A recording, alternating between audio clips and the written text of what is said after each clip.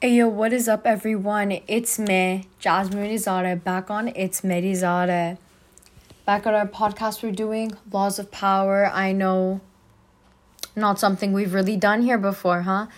So we are on Law 12 right now. Let's just jump right into it. Law 12, use selective honesty and generosity to disarm your victim.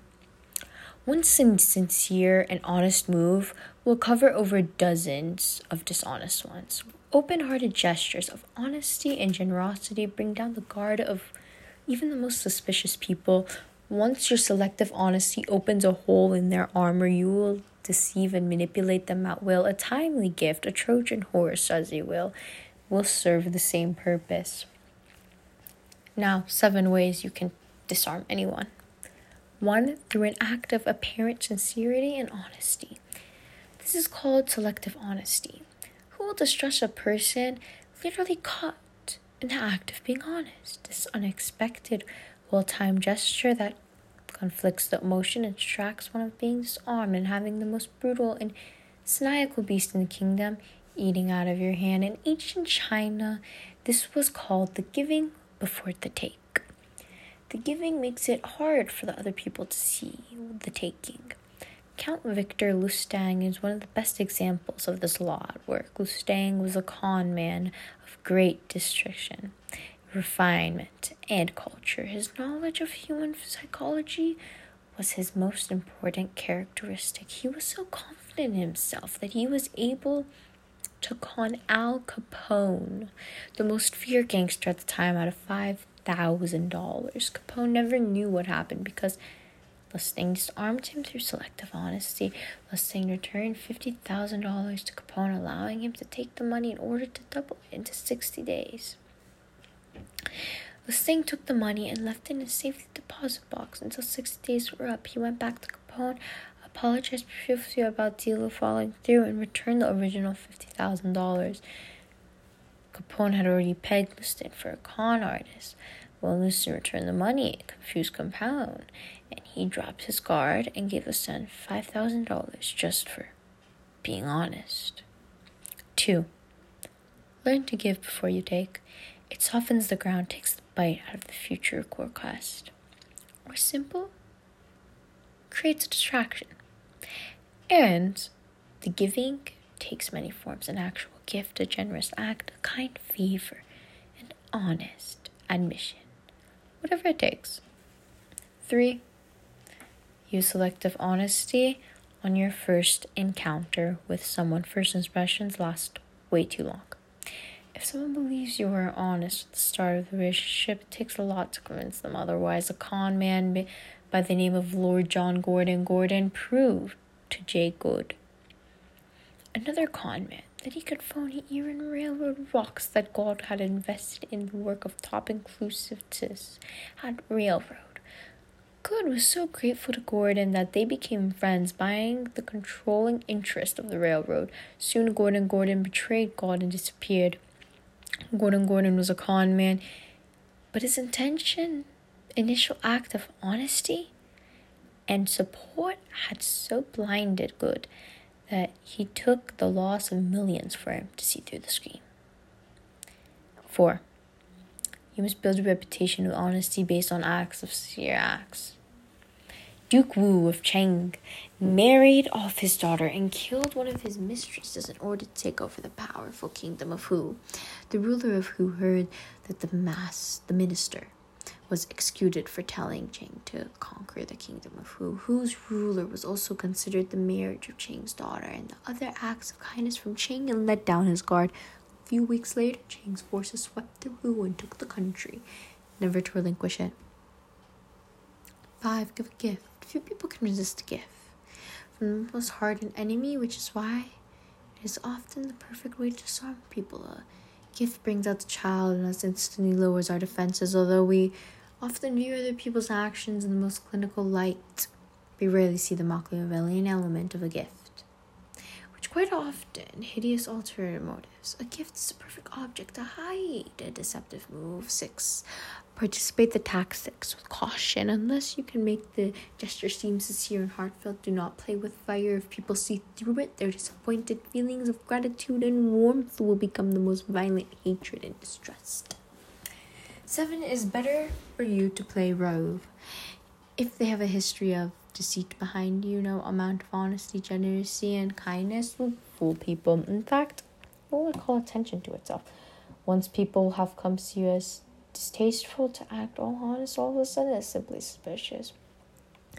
Avert deceptiveness will sometimes cover your tracks. You may even be able to admire your honesty over your dishonesty.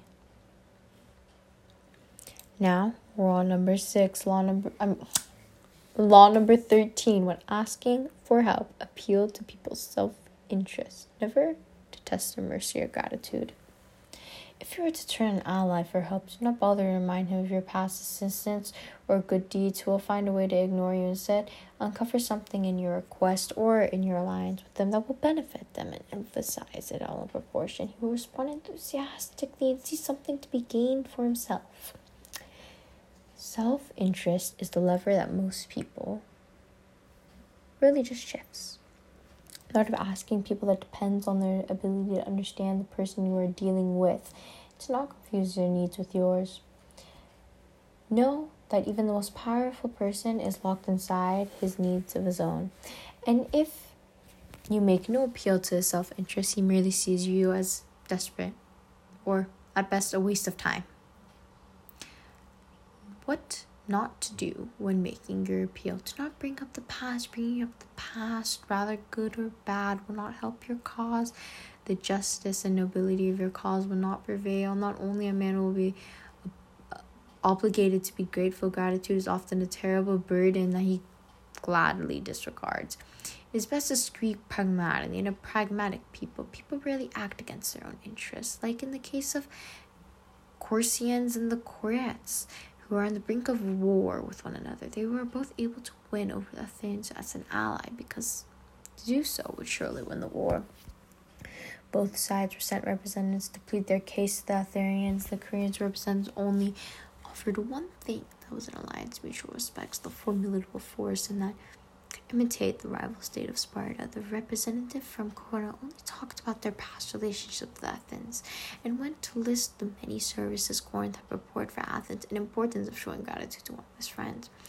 Needless to say, the Athens were offended by the Corinthians' understood by his subtle way of asking them to feel guilty about their past generosities. Athens could have cared less and allied with the Corinths. 2. Do not be trapped in your own wants and desires. Do not start from the assumption that people you are appealing to have a selflessness interest in helping you. Do not talk as if your needs matter to people. They probably could care less. Especially referring to larger issues, a great cause, or grand emotions such as love or gratitude, when simple, everyday realities would have so much more appeal. When the Dutch began to arrive in Japan in great numbers, Lin Xiao, the Japanese Empire, was much relieved. He needed Europeans for their know-how in guns and navigation, and here they were, Europeans who cared for nothing for spreading religions. The Dutch only wanted to trade. Lin Xiao swiftly moved to evict the Portuguese who were desperately trying to convert the Japanese people to Catholicism. From then on, he would only deal with political-minded Dutch. Japan and Holland were vastly different cultures, but each shared a timeless and universal concern: self-interest. 3. Do not confuse your needs with others. Once you make people see how you can in some way meet their needs or advance their cause, their resistance to make your request to help them will magically fall away. At each person a step away to acquiring power, you must train yourself to think your way inside of the person's mind, to see their needs and interests, to get rid of the screen of your own feelings, to obscure the truth. Master this art, and there will be no limits to whatever you can accomplish. Motivation is superiority. Believe it or not, there are people who are not motivated through critical self-interest. There are people who thrive on opponents display their good heart, prefer to be able to exercise charity, mercy, and justice, which are all ways to make you feel superior. Because of their superior position, if you ask this person for help to emphasize their power and position, the only requirement for you is that all is done in public. The more public, the better. It is truly their pleasure to give, and seeing was given. They are dying to fund your project, to introduce you to powerful people. This is the wine that intoxicates them. You must have the wisdom to distinguish the difference among powerful people and figure out what makes them tick. When they ooze greed, do not appeal to their charity. When they want to look charitable and noble, do not appeal to their greed. That concludes for today's segment, but join me next time on It's Marizada. We'll be doing laws 14 and 15. Peace out.